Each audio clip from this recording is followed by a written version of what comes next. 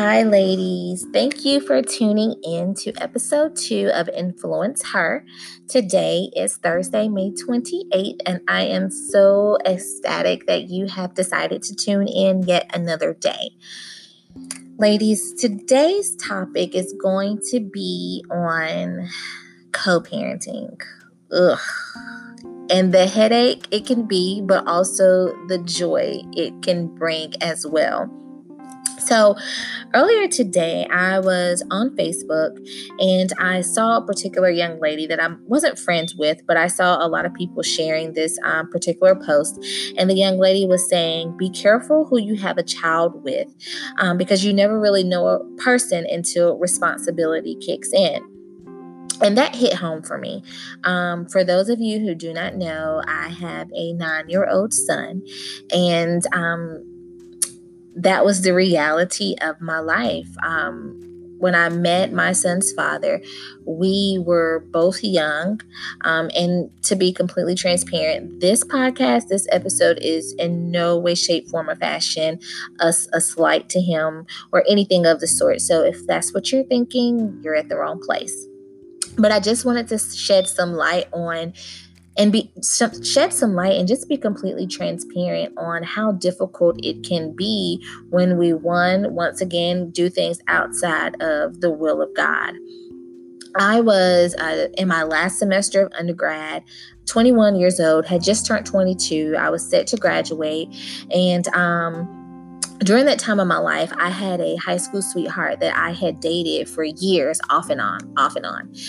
When I turned 21, I decided to rededicate my life to Christ. I had always grown up in church, but you kind of go to college, start doing your own thing. So when I turned 21, I decided to rededicate my life to Christ, and I got really, really, really, really serious about church, but most importantly about God, and wanting to live a holy life, a life that was pleasing to Christ. So I was willing to cut off anything and anybody that would cause me to go outside of that in which I was trying to do. In that process, that meant, the high school sweetheart, we were friends, of course. We weren't dating at that time, but I still was willing to give everything up to follow Christ. So I cut off just about everybody. Any guy that had my phone number, any guy that was texting me, I cut them all off because I wanted to truly and honestly, I wanted to please Christ with my life. So I was single, I was thriving, I was doing well in school. I had plans to go off to graduate school upon graduating from undergrad. I was serving in my local church, and my prayer was, God, I don't want to meet any guy that you don't send. But we have to be careful because Satan can hear our prayers as well. That's why we have to, if you have the ability to pray in your heavenly language, it's good for that purpose. But Satan can also hear those things that we desire as well. So I was like, God, don't send any man my way unless he is from you. So I met my son's father in church, and he was on fire for Christ himself. I mean, he was really, really on fire. I remember the first time that we actually met at a college Bible study. The church that I was attending at that time, we had college Bible study on college campus, and I met him one particular night at the Bible study, and I didn't really think anything of it at that point.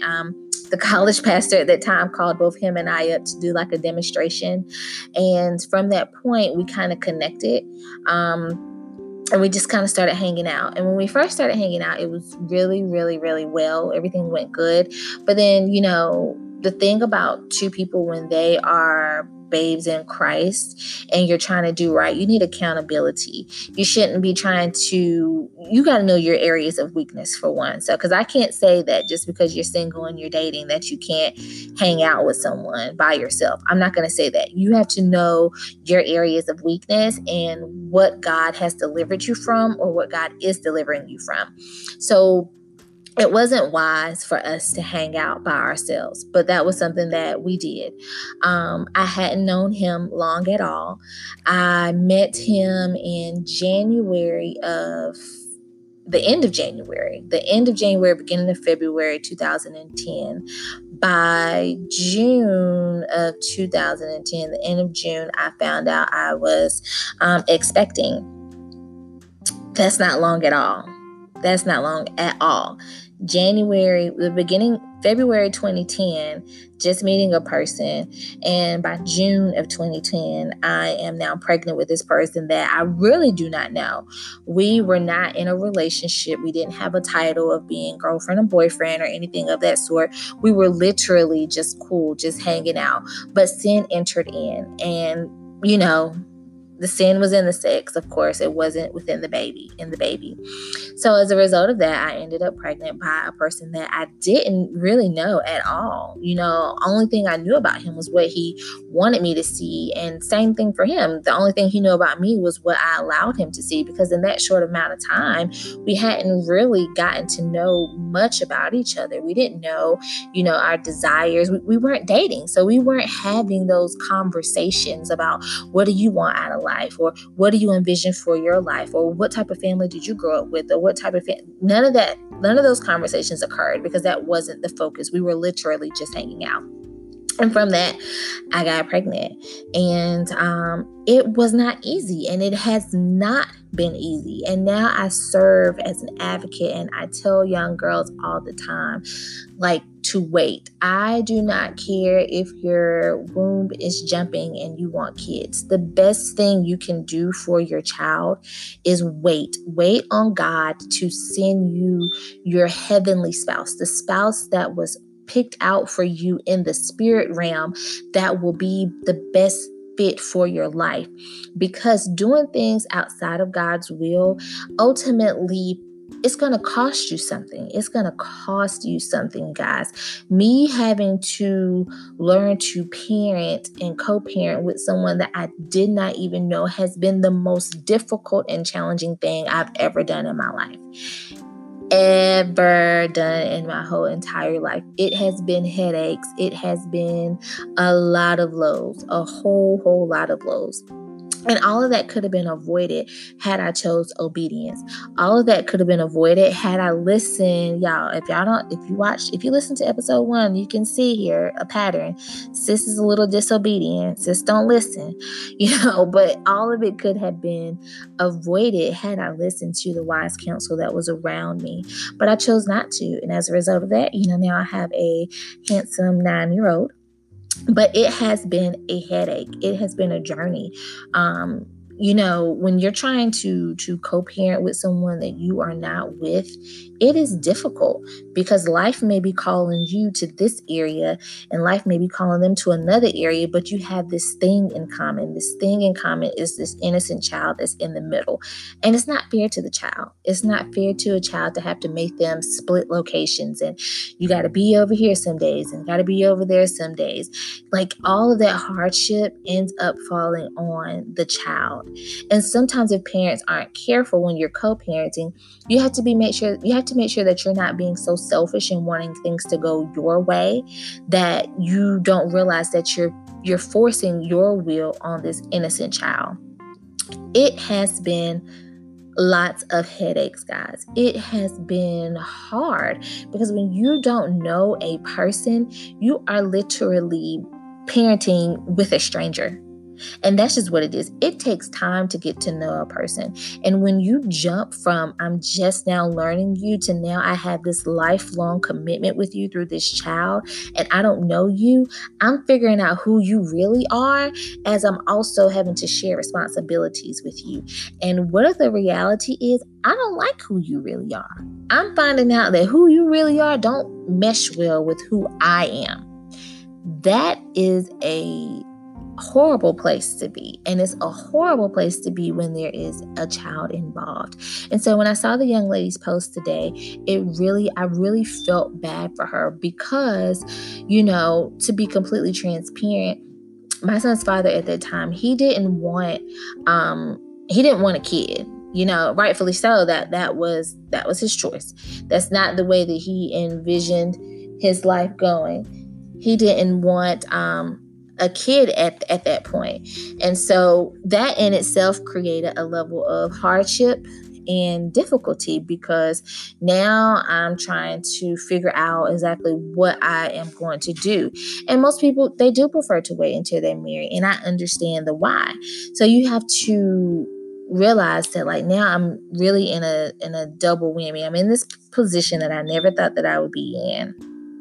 I'm facing battles that I never thought that I would face, experiencing hardships that I never even imagined. I'm just this young 21, 22-year-old girl that just thinks I'm about to go graduate from undergrad and live my life. And it didn't play out that way. And so any woman that is listening, the best thing you can do is wait until you're married to experience guilt-free, sin-free sex with your spouse. But we all sin and we all fall short of God's glory. So if you are going to do things outside of God's will, the way that He intended for them to be, then to please make sure that you are using protection, that you are protecting yourself. You don't want to end up in a situation where you're having to balance and co-parent with a person that you do not know. People can change up. Once responsibility kicks in, things can change. And that's just what it is. Live your life, enjoy your life, date and have fun, but wait to reproduce until you say I do with your God heavenly ordained spouse that God predestined just for you. Because if not, ultimately, it can be more on the child than it is on the parents. And if you're also in a co-parenting relationship, let's kill the drama. Let's kill just all that extra nonsense that isn't necessary. Make it as peaceful as possible for those children that are involved.